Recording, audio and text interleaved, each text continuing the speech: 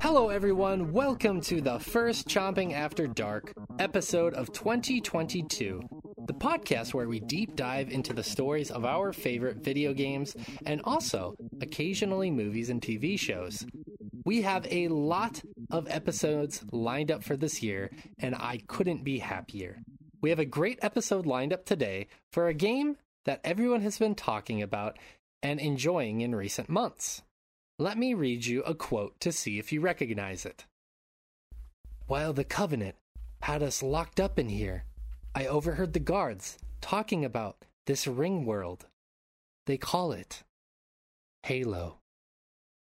That's right, today we are here to discuss 343 Industries' newest installment to the ever-popular IP, Halo Infinite. Before we get into the story, let me introduce you to the crew who will be joining me for today's chat. First, I am joined by Rich Meister, the uncredited understudy of Joseph Statton's one of the voices behind the grunts. Rich, can you give us your best grunt voice? Demon! That was perfect. How are you doing, man? You excited? I need a weapon. Yeah, I'm fine. I don't know. Excited's the word. When you're like, hey, you want to do a podcast where we exclusively discuss the bad part of Halo Infinite? I was like, hell yeah. Why wouldn't I want to? I mean, we did Cats already. How much worse can it get? That was fun. That one was fun. We need to do another bad movie sometime soon. We were supposed to do Space Jam too, but we never got around to it. I don't want to yeah, but like the more I reflect on it, I really don't want to have to watch Space Jam 2. Same. You know, like, it's right there. It seems like the sort of kitsch we'd enjoy.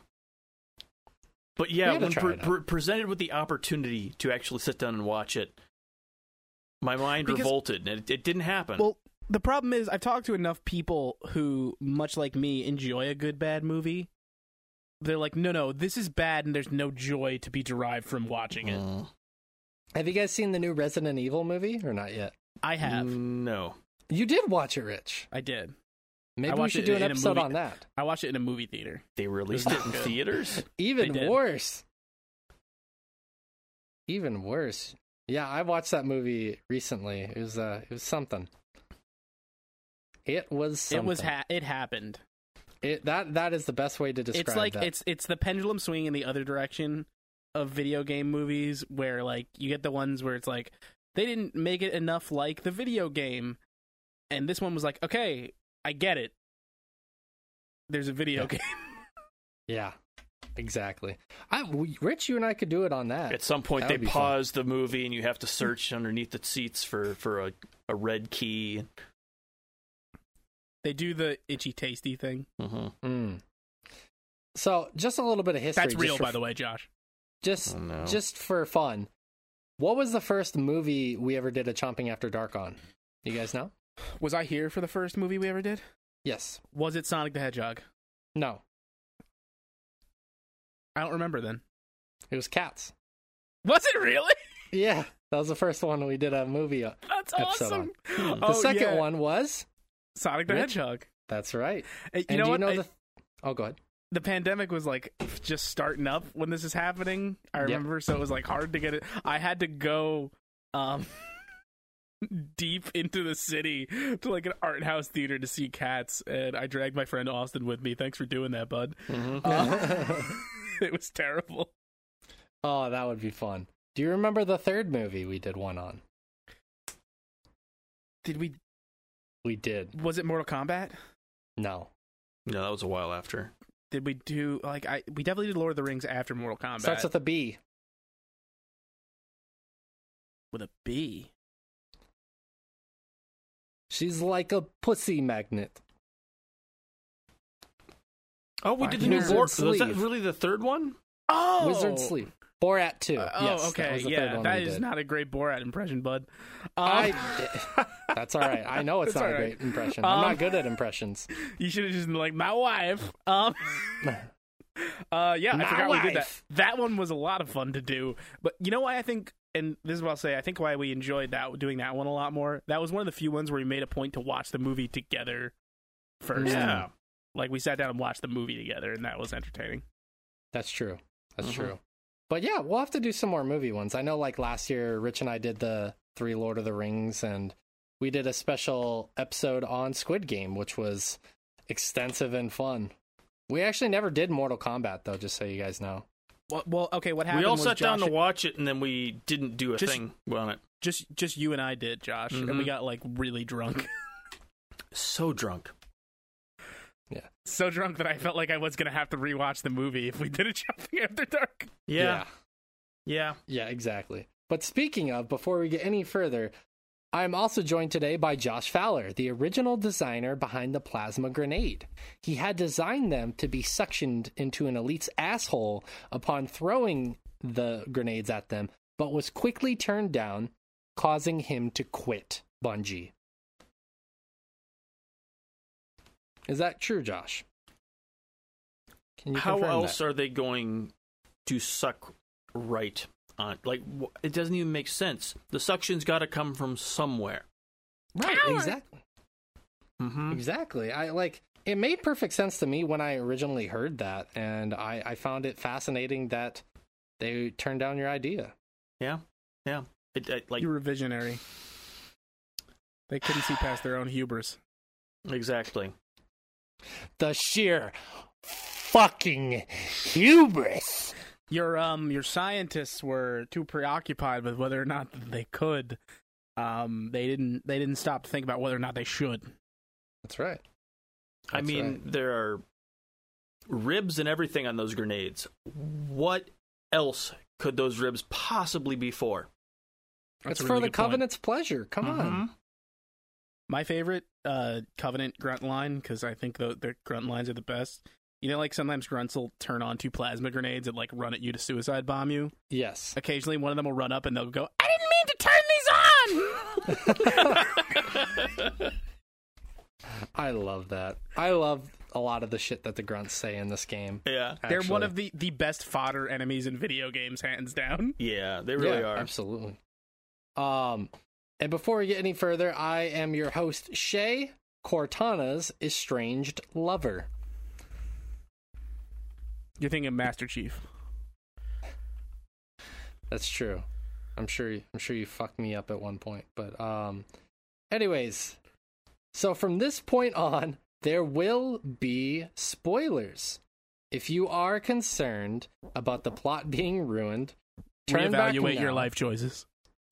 Turn back now, quit playing the multiplayer, and then please return when you have finished. But now, turn the lights down low. Slip into something more comfortable. Put your gravity hammer replica back on the mantle. That's not where it goes. And sip on an exquisitely flavored beverage as we tell you a tale by the fireplace. The year is 2559, and the UNSC ship Infinity, I don't know why I wanted to say infantry. Infinity is attacked and boarded by Atriox. He drops the Master Chief into space. Boy. Sometime later... Is that someone else? I think that's someone else. I think that's Atreus is what you're looking for there. All right. Yeah. Atreus. Atreus. Atreyu! What's the horse's name in it is Atreus, isn't it? Atreyu. Atreyu, thank you. Atreyu! Atreus is Kratos' son. Yeah. Atreus. Yeah, my bad. That's on me. Atreyu, you're right. Sometime later, a UNSC pilot finds the chief adrift in space. They travel to Zeta Halo. When they arrive, they see that the ring has been damaged. They land, and Master Chief sets out to discover what's happened. Now, Rich, did the intro cinematic and run section get you hyped up for the campaign?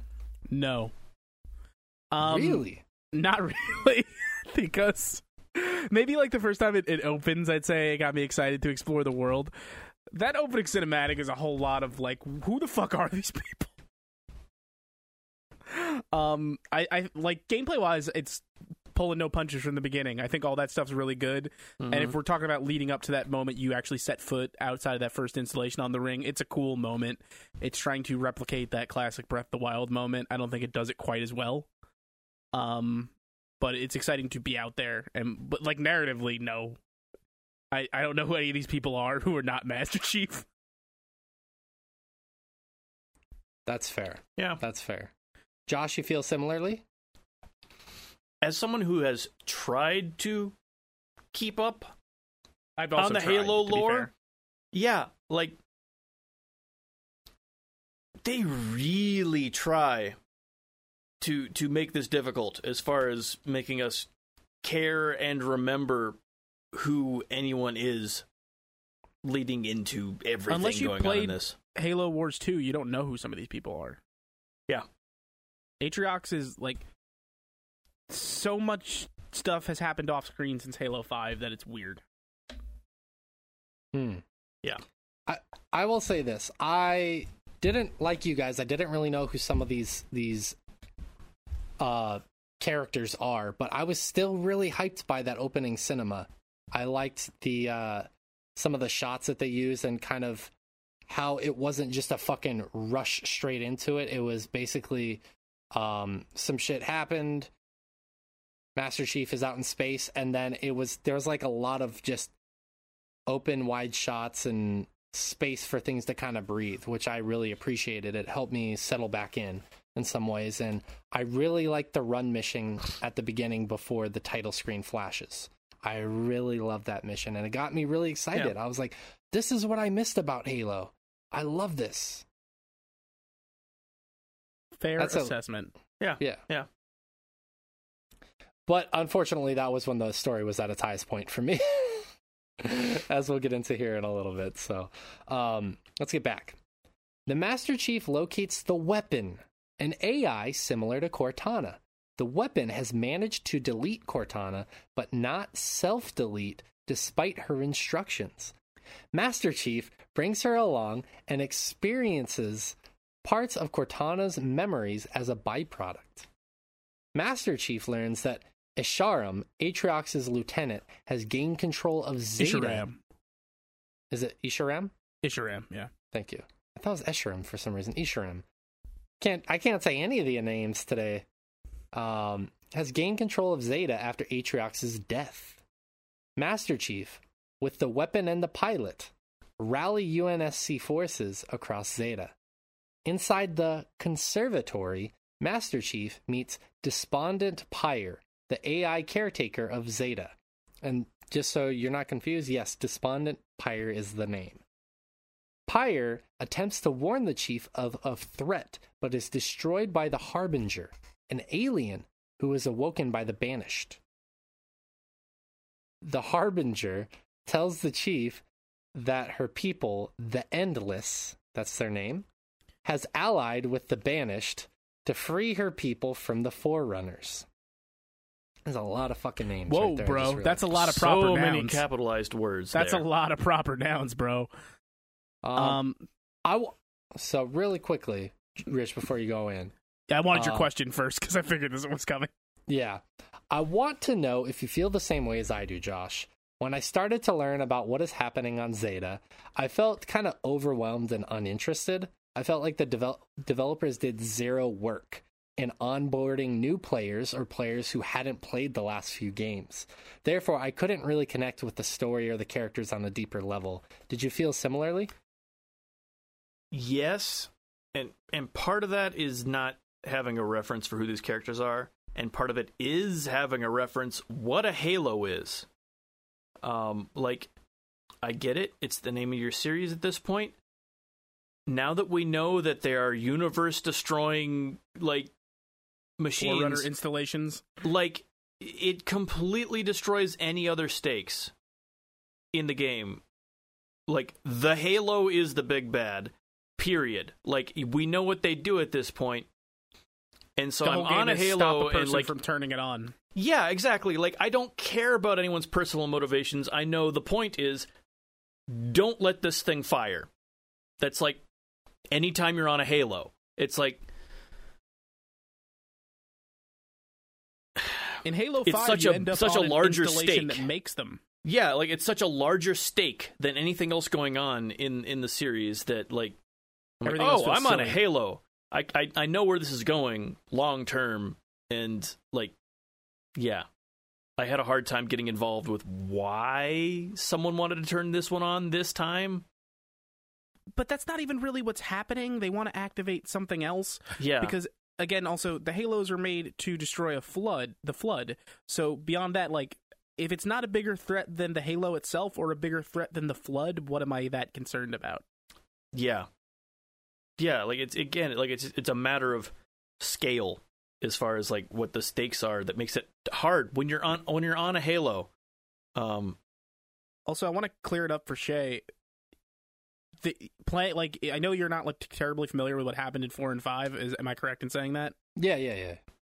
Being familiar with that would not have cleared any of this up for you.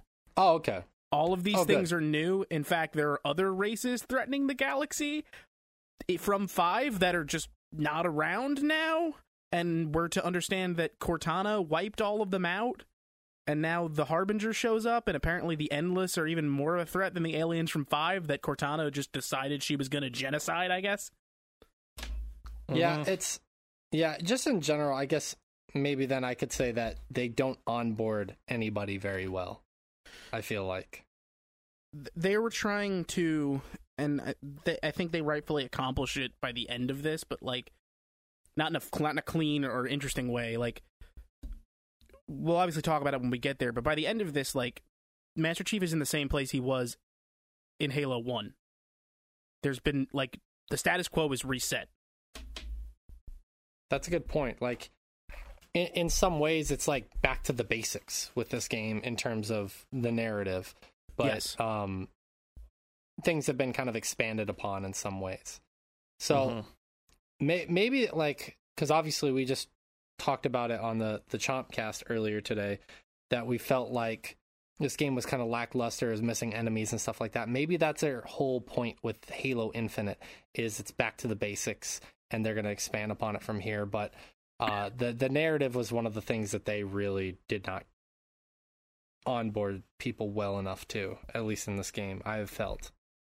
Sure.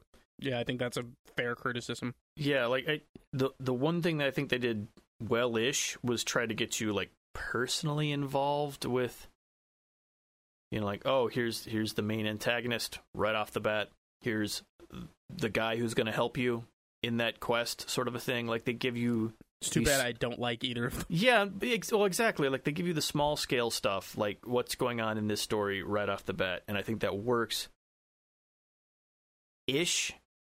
But there's so much baggage at this point in the Halo universe that you kind of need to know what else is going on to have any idea what those characters have as options available to them. It's like what's the space that this world even operates in if you're not familiar, and then if you are familiar, kind of like I was saying before, like, oh, there's a lot of baggage with this stuff that's just not addressed, and it has a hard time getting off the ground because of that. Maybe that's not the purpose of this game, but like, you have characters like Fernando that are introduced to be like this springboard for Chief to bounce off of, but like, I find myself being more interested in terms of like, where are the people you've built up over the past few games that I'm actually interested in? Like, where's the Arbiter and where's Spartan Locke? Yeah.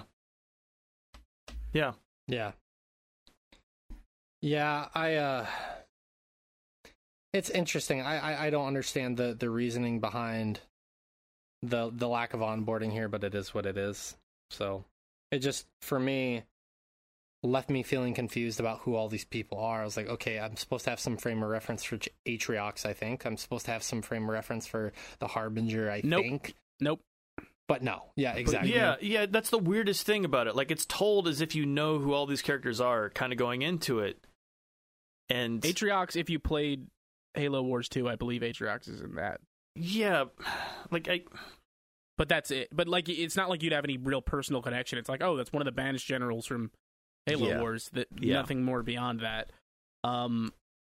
If I were rewriting the script, I would have replaced Fernando with Foehammer. I don't know if Foehammer is dead. I don't remember Halo lore that deeply. Yeah, I have no idea. Yeah, I just felt lost on a lot of the stuff, like all the elements that were being introduced. I'm like, I have no idea what's going on.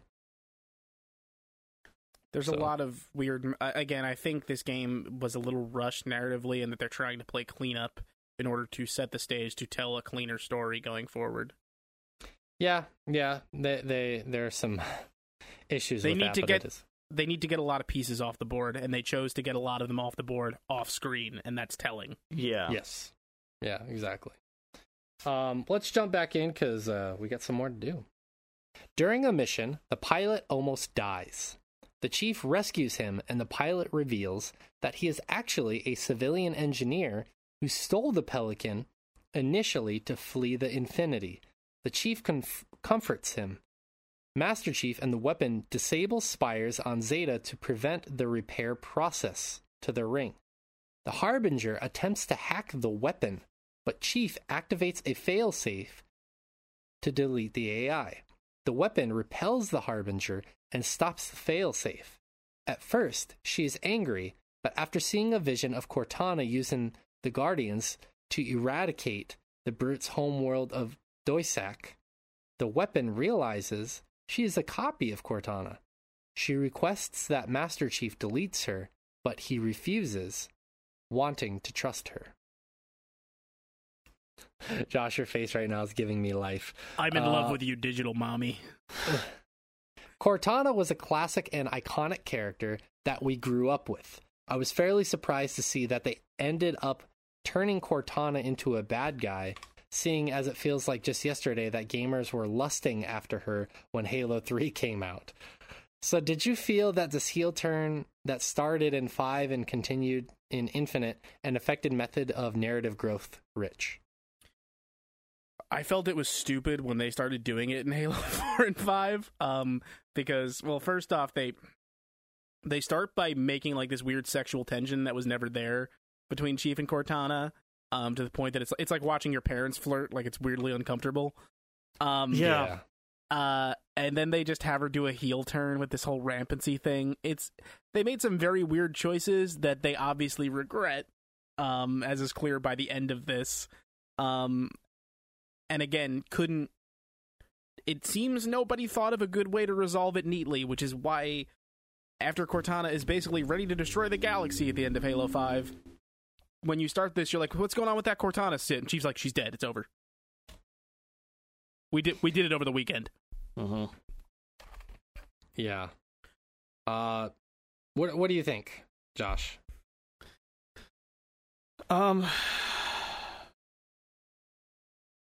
There's absolutely no reason for AI to be like, just fucking stop. Like, we've done that enough.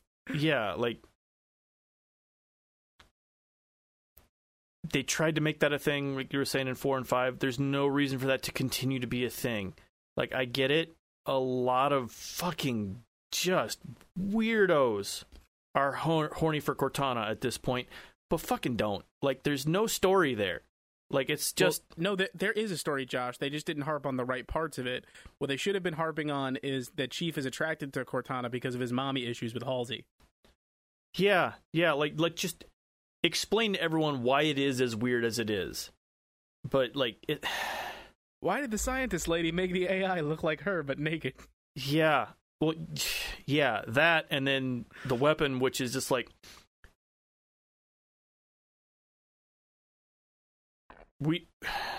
Anyway. Very good name, by the way, too. Oh my god, the weapon, which, like, it's...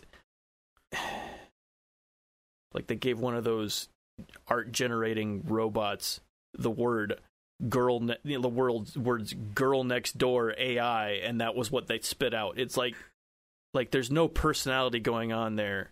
I like to think the weapon was a placeholder name, and by the time they were ready to ship, they just couldn't think of anything.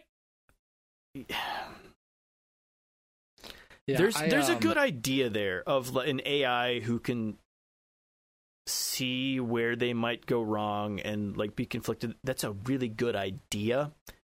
But I don't think it's thoroughly explored here. And maybe they could thoroughly explore that in a future title. But I don't know. I just don't have the confidence that they can explore those bigger sci-fi themes in a way that's going to be interesting.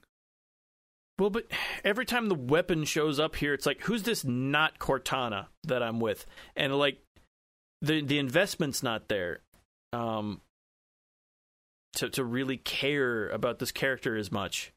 Sure. And like, I heard they made a Halo 5, so like, I'm sure there's more content there, but you know, also, to get you anyway. They refer to the AI at one point as a Cortana model, which implies that there's a ton of other Cortanas out there. Yes, which is also kind of implied by the multiplayer AI that you choose to use. Yeah, if you're Spartan. So yeah, like the implication to me then is are there other Spartans out there running around with their own Cortanas? It seems that way. But yeah. For some reason, the rest of questions that don't need to be answered are just simple 3D shapes. Whereas they just let their suits you got the one that happened to be a naked woman somehow. I'll take the sexy model, Dr. Halsey. Yeah, give me the one with the tits. That was only for Spartan 2s. Mm-hmm. Yeah. Well, let's get back into it. To be honest with you, I was not too pleased about all this development. Feels like a soap opera, but you know, it's been going that way for a while, unfortunately. Yeah, I have some deeper thoughts about it later, but I'll save it for the back end of the show. Josh, we're talking about Halo Infinite, or attempting to. I don't think so.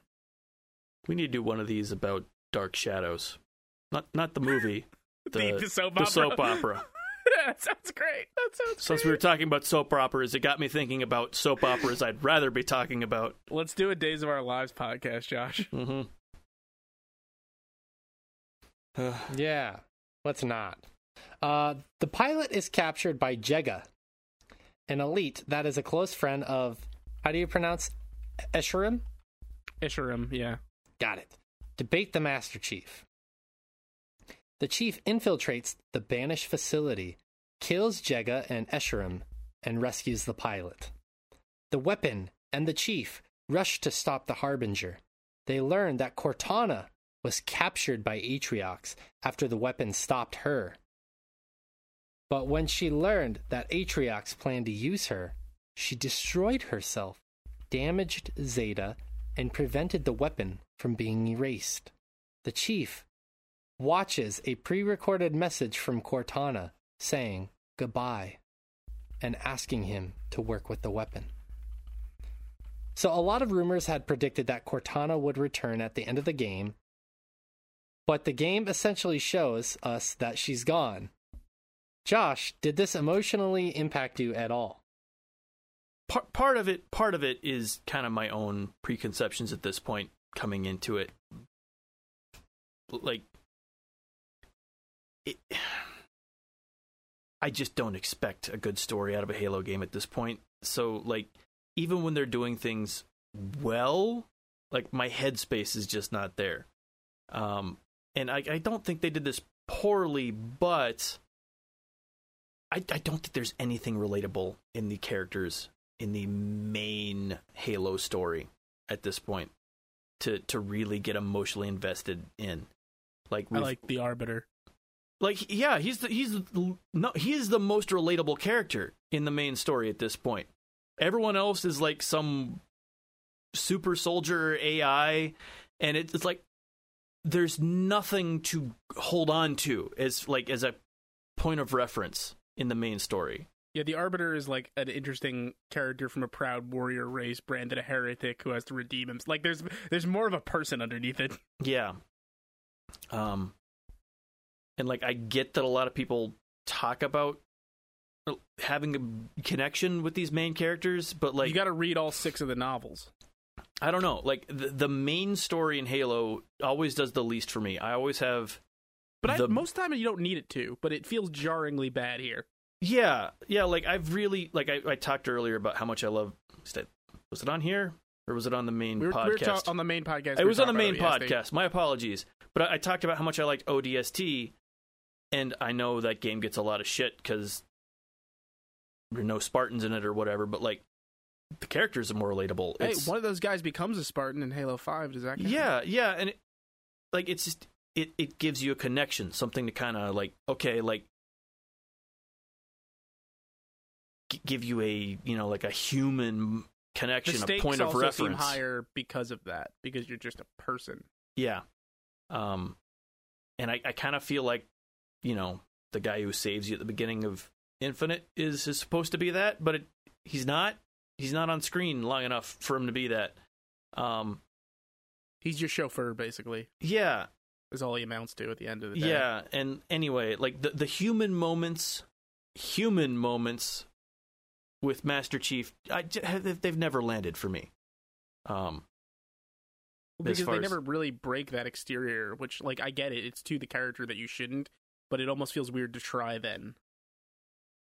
Yeah. Yeah, I will say that the closest moment I think that was to like a human moment that impacted me in this game is when the pilot reveals that he was just a civilian engineer and he feels guilty and Master Chief is trying to console him. I felt I wouldn't say it really moved me, but I was like, oh, this is kind of an interesting moment that I didn't expect. This is kind of nice. Yeah. I wish that there were moments like this explored more, because this feels like take away all the like Cortana weapon sexually charged moments and all the fucking daytime soap opera drama. Like, this felt like an actual human moment. Like this, I was like, this is the first relatable moment in this game. I feel like a cynical asshole now because I hated that scene. That's fair. I literally just I was like, dude, nobody fucking cares. Like, get over it. Like, I'm of two minds on that, because I do feel like they did a pretty good job on it, but also it was so painfully obvious what this character is supposed to facilitate narratively that I'm like, okay, like this. There's absolutely nothing to humanize any of the main cast in this game anymore. Let's throw in a character you've never met before as your, sort of audience insert.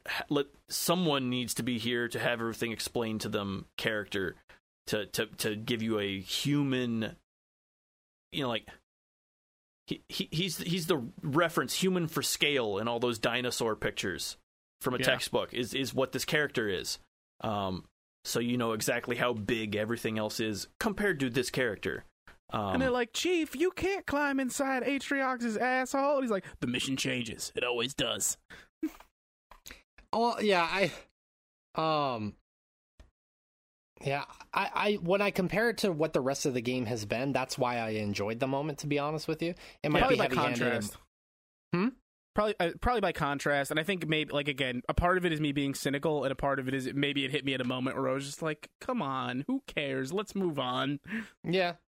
And I get that. I get that. For me, I'm not saying it worked. I'm saying it was one of those few moments where I was like, this feels more like what they should be going for, and they should explore it more in a more organic way, is what I meant that as. Sure. And maybe if it was more consistent, maybe I'd appreciate it more, if those things didn't feel so out of left field when they happened. Like, maybe if at some point these Marines I'm saving, instead of killing themselves, wandering into grenades and shit, went back to base and had something to say to him. Like, what if there was an actual human connection instead of a human that Master Chief glares at some points during the story? It says, get in the Warthog. I feel like there were opportunities that they didn't take to give you that kind of human scale to everything going on. Sure. Oh, no, right. They're definitely, that's definitely the case. Yeah. One other quick question for you guys. Do you really think that Cortana is gone? Yes. I think that's sort of the bigger, like, clean slate scenario, right? Is at the end when weapon takes on the name of Cortana, like, they've reset to, like, the status quo post Halo 1. You have Chief with a new non-rampant AI Cortana just ready to go kick some Covenant ass, and they need it. Because here's the thing, I don't think you bring back the original Cortana ever now, because they've written themselves into a corner where, like, that character is irredeemable. They've committed genocide with the push of a button. There's no orbit. fixing what's gone wrong with the AI that does anything to address, like you said, everything that character has done at this point. She's not beyond redemption. Yeah. Okay. Which, yeah. I could see your point. Like, I think of something such as Star Trek Nemesis, which the movie's 20 years old, so if this is talking about this is a spoiler for you, my bad. But Data dies at the end of that movie. But they also found another android that Dr. Noonien Soon had been working on that was akin to that, and basically he kind of becomes the new Data at the end of that movie. Yeah. It's kind of what it feels like. And it's a way to ditch any baggage that came with the things they had Cortana do. Right. That's fair. It's like, there's been way too much character development here. We need the android to be an android. Sort of like when you get towards the later seasons in Monk. Yeah. We need Tony Shalhoub to be Tony Shalhoub. Mm-hmm. Yeah.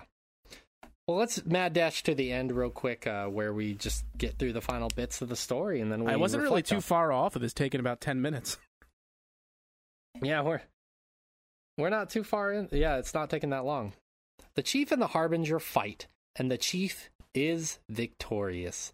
He isn't able to stop her from contacting someone else in the Endless. The Chief and the weapon reunite with the pilot.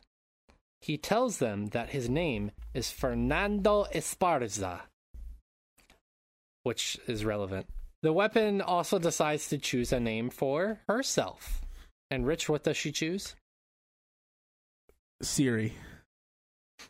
A post-credit scene shows a post-credit scene shows Atriox unlocking a sealed door leading to the Endless. I didn't even see that. The next scene shows Despondent Pyre and the Forerunner Grand Edict discuss the imprisonment of the Endless. Pyre says they can't oversee the study of the Endless alone, to which the Grand Edict says the AI offensive bias has been deployed to assist. And that is the end of the game. Josh, your faces are fucking killing me this podcast. I can't keep it together. Because no one has any idea what any of that means. Yeah, I mentioned that I'd not finished it, and everything you're saying just sounds like it's gibberish. It sounds like a Mad Libs. None of those sound like actual names of things.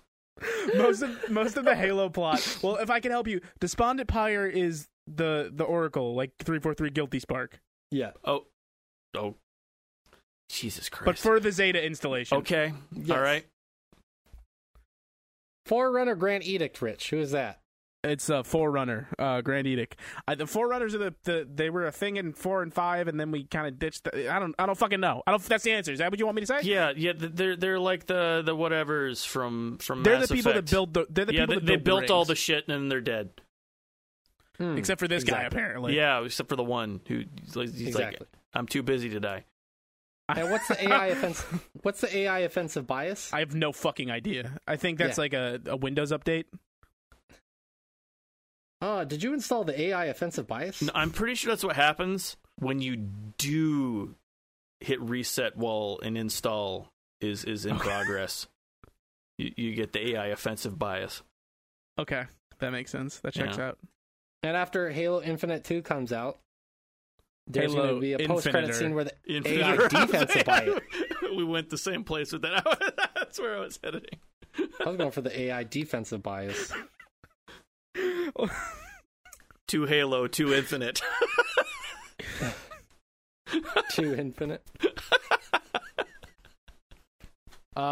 So, Rich, looking at the timeline of Halo from Combat Evolved, the very first game, to now, Are you overall pleased with the direction of the narrative and where it's been going? No. Why? I don't think the narrative has been interesting since it went out of Bungie's hands. I think Halo 4 had promise but wasn't really interesting. I think Halo 5 really leaned into that weird Cortana Master Chief dynamic, and it was so poorly received that Infinite was forced to try and write itself out of that rut. And what you get as a ramification of that is a game that is mostly, much like a very recent Star Wars film, made to retcon the events of the last two entries and give you a clean slate going forward. And I think it's... I don't even necessarily, I can't say I even want to fault 343 for it, because I'm sure a big part of it was this game was probably retooled multiple times, and Microsoft needed them to rush it out the door. Despite as messy as it is, this is the most fun I've had with a first-party Microsoft game in almost a decade. Yeah. That's not necessarily true. I really liked Gears 5, and that narrative isn't a mess. It's not that interesting, but it's not a mess. Kind of like you're saying, a lot of the beats here feel like we tried to get a complete reboot with 5. Yeah. New characters, new everything. It's in the same world Master Chief's in, but it's a different thing going on here. No one liked it, and they're like, okay, let's do a completely different thing, but somehow it's still Master Chief involved in all of it. And it's if I'm being honest with you, Josh, I always thought that's where Halo 6 at the time of 5 would eventually go, would that Chief would give himself up to stop Cortana. Yeah. And that Spartan Locke would be the new protagonist of the Halo series. I mean, I am 100% sure that's their intention. But everyone was like, who the fuck is this noob? I want to be Master Chief, which is the most boring goddamn character in all of video gaming. But we can't get rid of him because he's Master Chief. This feels like trying to shoehorn everything they set up in 5. That was the thing that sucked, because say what you want about Spartan Locke, but he was a more recently created Spartan, and he felt like more of a human. He felt like there was more of a person underneath the helmet. And the same goes for his squad members. Yeah. One of who was Buck from ODST, and we're not biased at all for loving ODST and having Buck back. Yeah. Yeah.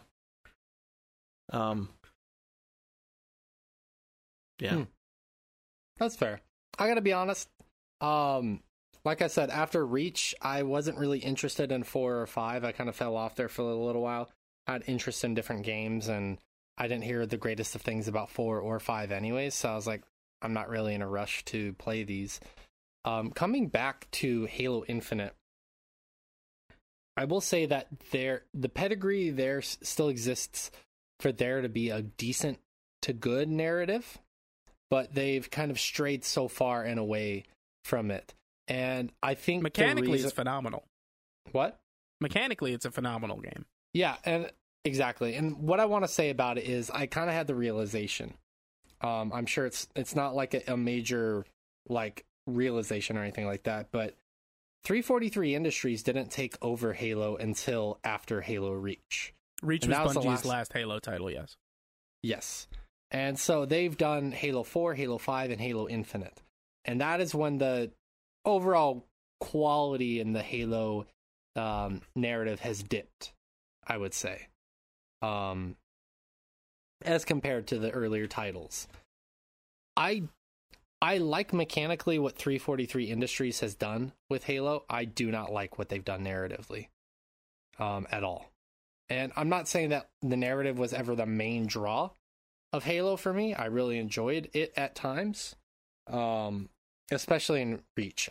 To me that was the best. But I understand everyone's going to feel differently. Some people like 2, some people like ODST, so on and so forth. Reach was kind of the pinnacle for me in terms of the narrative. And that was the last title that Bungie worked on. I don't want to sit here and say 340 Industries doesn't know how to make a good narrative, because I don't know what other titles they've worked on. I don't know if this is the only games that they've worked on, to be honest with you. I don't know much about 343 Industries. I believe 343 was made to make Halo games. If I'm not mistaken, they're named after 343 Guilty Spark. Yeah. Okay.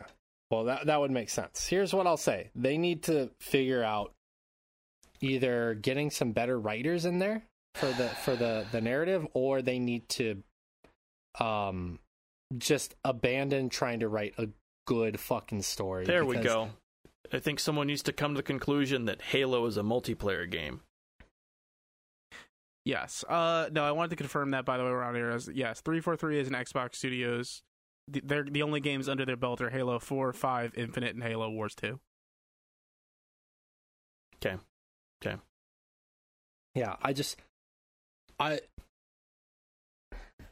I'm sure other people feel differently from us. They enjoy the narrative, but just to be honest with you, when I was writing this and I was hearing all these names, and I was just like, this is so fucking stupid. That's a lot of proper nouns, my guy. I was like, the Endless? Despondent Pyre? I was like, who the fuck writes these names? Well, that's the beauty of it. Nobody. They use the D&D name generator. Mm-hmm. Probably. But just, they need to get some better writers in there, man. They really do. I don't think there's any amount of writing that's going to get them out of the Halo universe. It's not a good world. Like, there's no good, interesting story to be told there at this point. Like, we hit it with ODST, with the idea of, oh, this ridiculously overpowering enemy attacks Earth. Well, what do we do? That was the story. That was all that was interesting in the world. Well, you know what's crazy, is that I think some of the more interesting stuff in the Halo universe happens before the games even take place. Like, shit that, like, in terms of, like, socio-political stories, like, Spartans were not made to combat aliens. They were made to be an anti-terrorist organization, and then aliens happened to invade. Yeah, like, oh, we have an actual use for these instead of the bullshit that we made it up for. Like, we were going to use them to punch human beings' skulls in. Yeah, like, exactly. Like, this... They were basically super ice. Like, at this point, it's too big of a world. And it's too big of a world. B, all the pieces have been put on for different purposes at different points in the story. Sure. To the point where it doesn't feel like any of it's a cohesive whole. And there are parts that are interesting. Like, I'd love another ODST-focused game, like, set sometime during the wars. Like, they talk about, all these different operations that, like, they have these orbital drop shock troopers on. Like, there's interesting stories to be told there. I think there's interesting stories to be told with other Spartans. Even Halo Infinite confirms there's a lot more Spartans around now, which Halo 5 established. Like, yeah. But there's this weird obsession with Chief, who feels like the old guard of video game protagonists. That is just, there's nothing behind the visor. Like, honestly, I feel like the Halo Wars almost do a better job because of how they're... The scope I haven't played much of them, the scope of the game, because you're pulled back commander level thing, can kind of tell that story without having to feel like, oh, we need a single character here to give a point of reference. Instead, you could just do Spartan commando units. Like, yeah, that's just a soldier type. Yeah, it kind of like you were saying with the socio-political stuff, what's going on setting up this world. I feel like the Halo Wars game kind of do a similar thing. Everything's already in motion, but like, okay, let's pull back a little bit and kind of explain what's happening, because it's hard to... I don't know. Like, I always feel like I'm coming in the middle of a story that I don't know what's going on in, and like, I kind of get that. I kind of understand that's Master Chief. Like, I've got orders. I've got to do the thing. Let's not think about it. Getting the Covenant back there, bomb. Like, that's sort of mindless do the thingness of the mainline series is kind of, I don't know. Like, it's made it harder and harder. I don't know. I've never been a huge fan of that, even with the earlier ones, even with the Bungie ones. I feel like a lot. Two did a whole lot of interesting stuff with the Arbiter, but like, yeah, I don't know. And I think they were less, especially the first one, maybe were a little less self-serious. Like, Halo Combat Evolved is very pulpy sci-fi. Yeah. And it does what it needs to do, and it has fun with it. Yeah, like, the story is the Halo. Like, Master Chief isn't much of anything. The Halo is But then you also have characters around him whose motivations you understand better, like Captain Keyes. Yeah. To carry that narrative forward. Yeah, yeah. Yeah. Yeah, unfortunately, I think you guys have made a good point that it is kind of a a narrative of a previous generation, and there are certain places it's going to have a difficult time trying to get to. I think. I know I'm saying that kind of vague. I don't really know what a future looks like for this game, because does the Master Chief just continue to go to rings and stop alien species? At one point, does that dry up? Like, when he goes to these other alien worlds, like, what happens? Is it just constant fighting? And yeah, I don't know. And that's the thing. Halo 2 spends a lot of time off the ring. It does. Like, and that's where you get some of your more interesting beats. You spend you spend time on Earth. You spend time on other planets. It's got a lot more to do. Yeah, I wonder if Halo would have benefited from becoming something like Mass Effect did. Chief assembling a crew.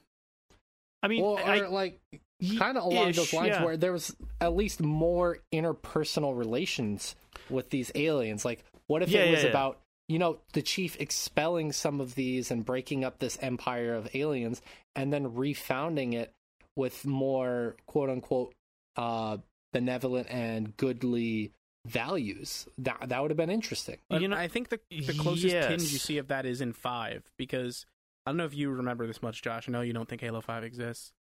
I've never heard of it. No. There's a bunch of scenes in 5 where Spartan Locke is, as he's hunting down Master Chief, is basically interviewing people from the previous games to try and figure out where Chief might have gone and how he can track him. Yeah. And like one of the best like narrative written scenes in that game, I think, is he's talking to the Arbiter about Master Chief. And again, the Arbiter being like the strongest character in the series, you get this kind of like pulled back veil where he's like, I trusted him fully and he had my back. And like, it's weird to hear the Arbiter say this about the Master Chief, but it makes sense in a way. He goes, I think at the end of the day, he's the only person that I could really call my friend. And that's so weird that he's not really explored that much more in the sequels. I mean, he is to some degree, but... Yeah. That, I think, is one of the biggest missed opportunities, because I think there is so much going on there with the idea of the Arbiter being able to change society in any sort of way. Bringing the elites to the human side of things to, like, sort of overthrow the higher-ups in Covenant society, I think there's so much room for, the big bad, like, well, they're not the big bad, but like all the guys you're fighting in 1 who have this, obvious zealotry, like, they're on our side now. There's so much narrative space to then have Master Chief go, hang on, wait a minute, those assholes who are brainwashing everyone in the Covenant sure seem a lot like some human assholes I know. Like, there's corruption, so much narrative weight that you could, use with those characters that we already kind of have a relationship with, and then they disappear.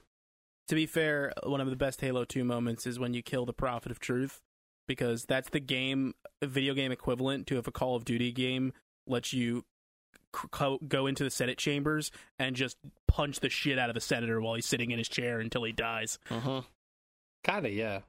Yeah, but yeah, they have a lot of established pieces there, and instead of choosing to explore them further, they just continue to throw in new It's like new monster of the week.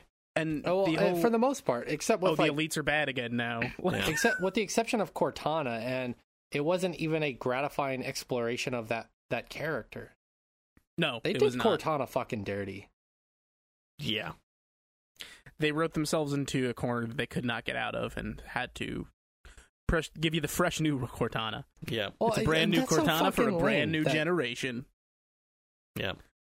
That's so fucking lame that they just chose to have the weapon name herself Cortana. Like, that seems like such a strange choice after I think everything that with happens. A different name. Why? She's like, why? Veronica. Like, it's like an 8-year-old wrote that part. Okay, so my mommy died, so my dad's gonna start dating a new girl, and I'm gonna call her mommy. Yeah, kids are lame. Your mom's dead, little girl. I was thinking it was a boy, but Oh, okay, whatever. It's either way, yeah. It seems like pretty piss poor writing, in my opinion. But maybe other people it resonates with them better. I don't know. And I'm sure they'll be loud about it. Yeah. Josh, why do you think they chose to name this game Infinite? The development cycle? I mean, I can't think of any, like, having finally played the game now, I can't think of any reason why. It doesn't make sense narratively.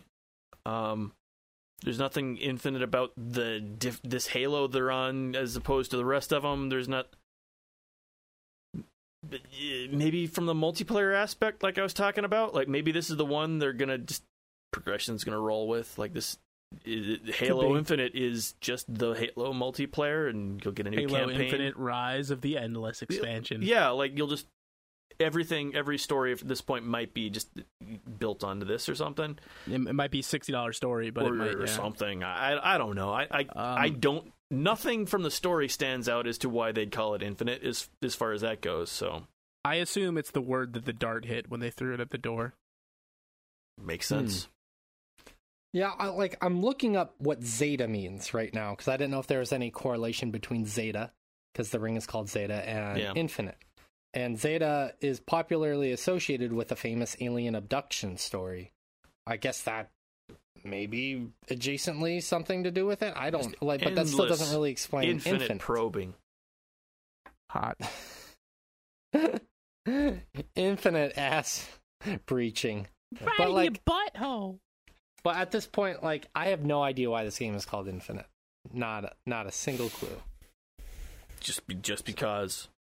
Because they were probably told to ditch the numbers because people did not like Halo 5, and they didn't want people feeling like they couldn't go into this having not played 4 or 5, but also at the same time, that's funny because this is the most narratively unapproachable Halo game. Yeah, no, like this, a lot of it feels like we can't call it 6 because that means it's a sequel to 5. But is it not? This is a fucking sequel to 5. Halo 5 story wraps up in this blog post we put out. Yeah. Yeah. No idea. Didn't know if you guys had any insight or any predictions as to what it is.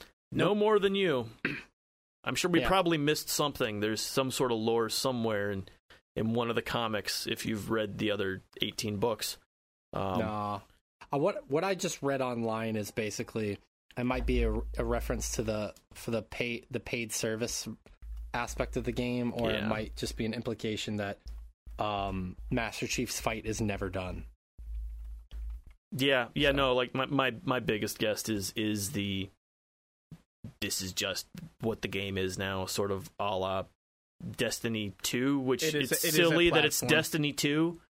Like, it's still just more Destiny. Oh, I've talked about this enough, but that's a totally different conversation. Whatever, like, they should launch another platform for that game at some point. It should just be called Destiny, because it should just be a platform. Yeah, no, I mean, it makes about as much sense. Like, I mean, I get it. At some point, you've got to stop supporting the old hardware, so, like, it makes sense from a consumer standpoint to know that, okay, this is where the cutoff point is, but as far as like what the actual game is, it's basically the same thing. That's my guess is what they're doing here. Sure. Yeah. Who knows? So last question is a question we always ask ourselves at the end of every podcast. I joke around that I think 98% of the time the answer is yes for this question, but and we're talking about this just from a narrative standpoint, not an overall aspect. We're not talking about the mechanics, we're not talking about the online play, we're not talking about the UI, any of that. We're talking about simply from a narrative standpoint. If someone was like, I want a good narrative-based game or a narrative-based shooter, Rich, would you recommend this game? No. Okay. Do you have any like final thoughts you want to say about it? I mean, I think we wrapped it up pretty hard. Like, go play the free multiplayer. Go do that. But if you're looking for a fun narrative, there's better story-based shooters out there. This ain't it, Chief. Yeah. I need a weapon. Josh? No, kind of like we kind of got into a lot of it as so far. I would never recommend it because if you're a Halo fan, you're already a Halo fan. You know about it. There's no reason to recommend it to you.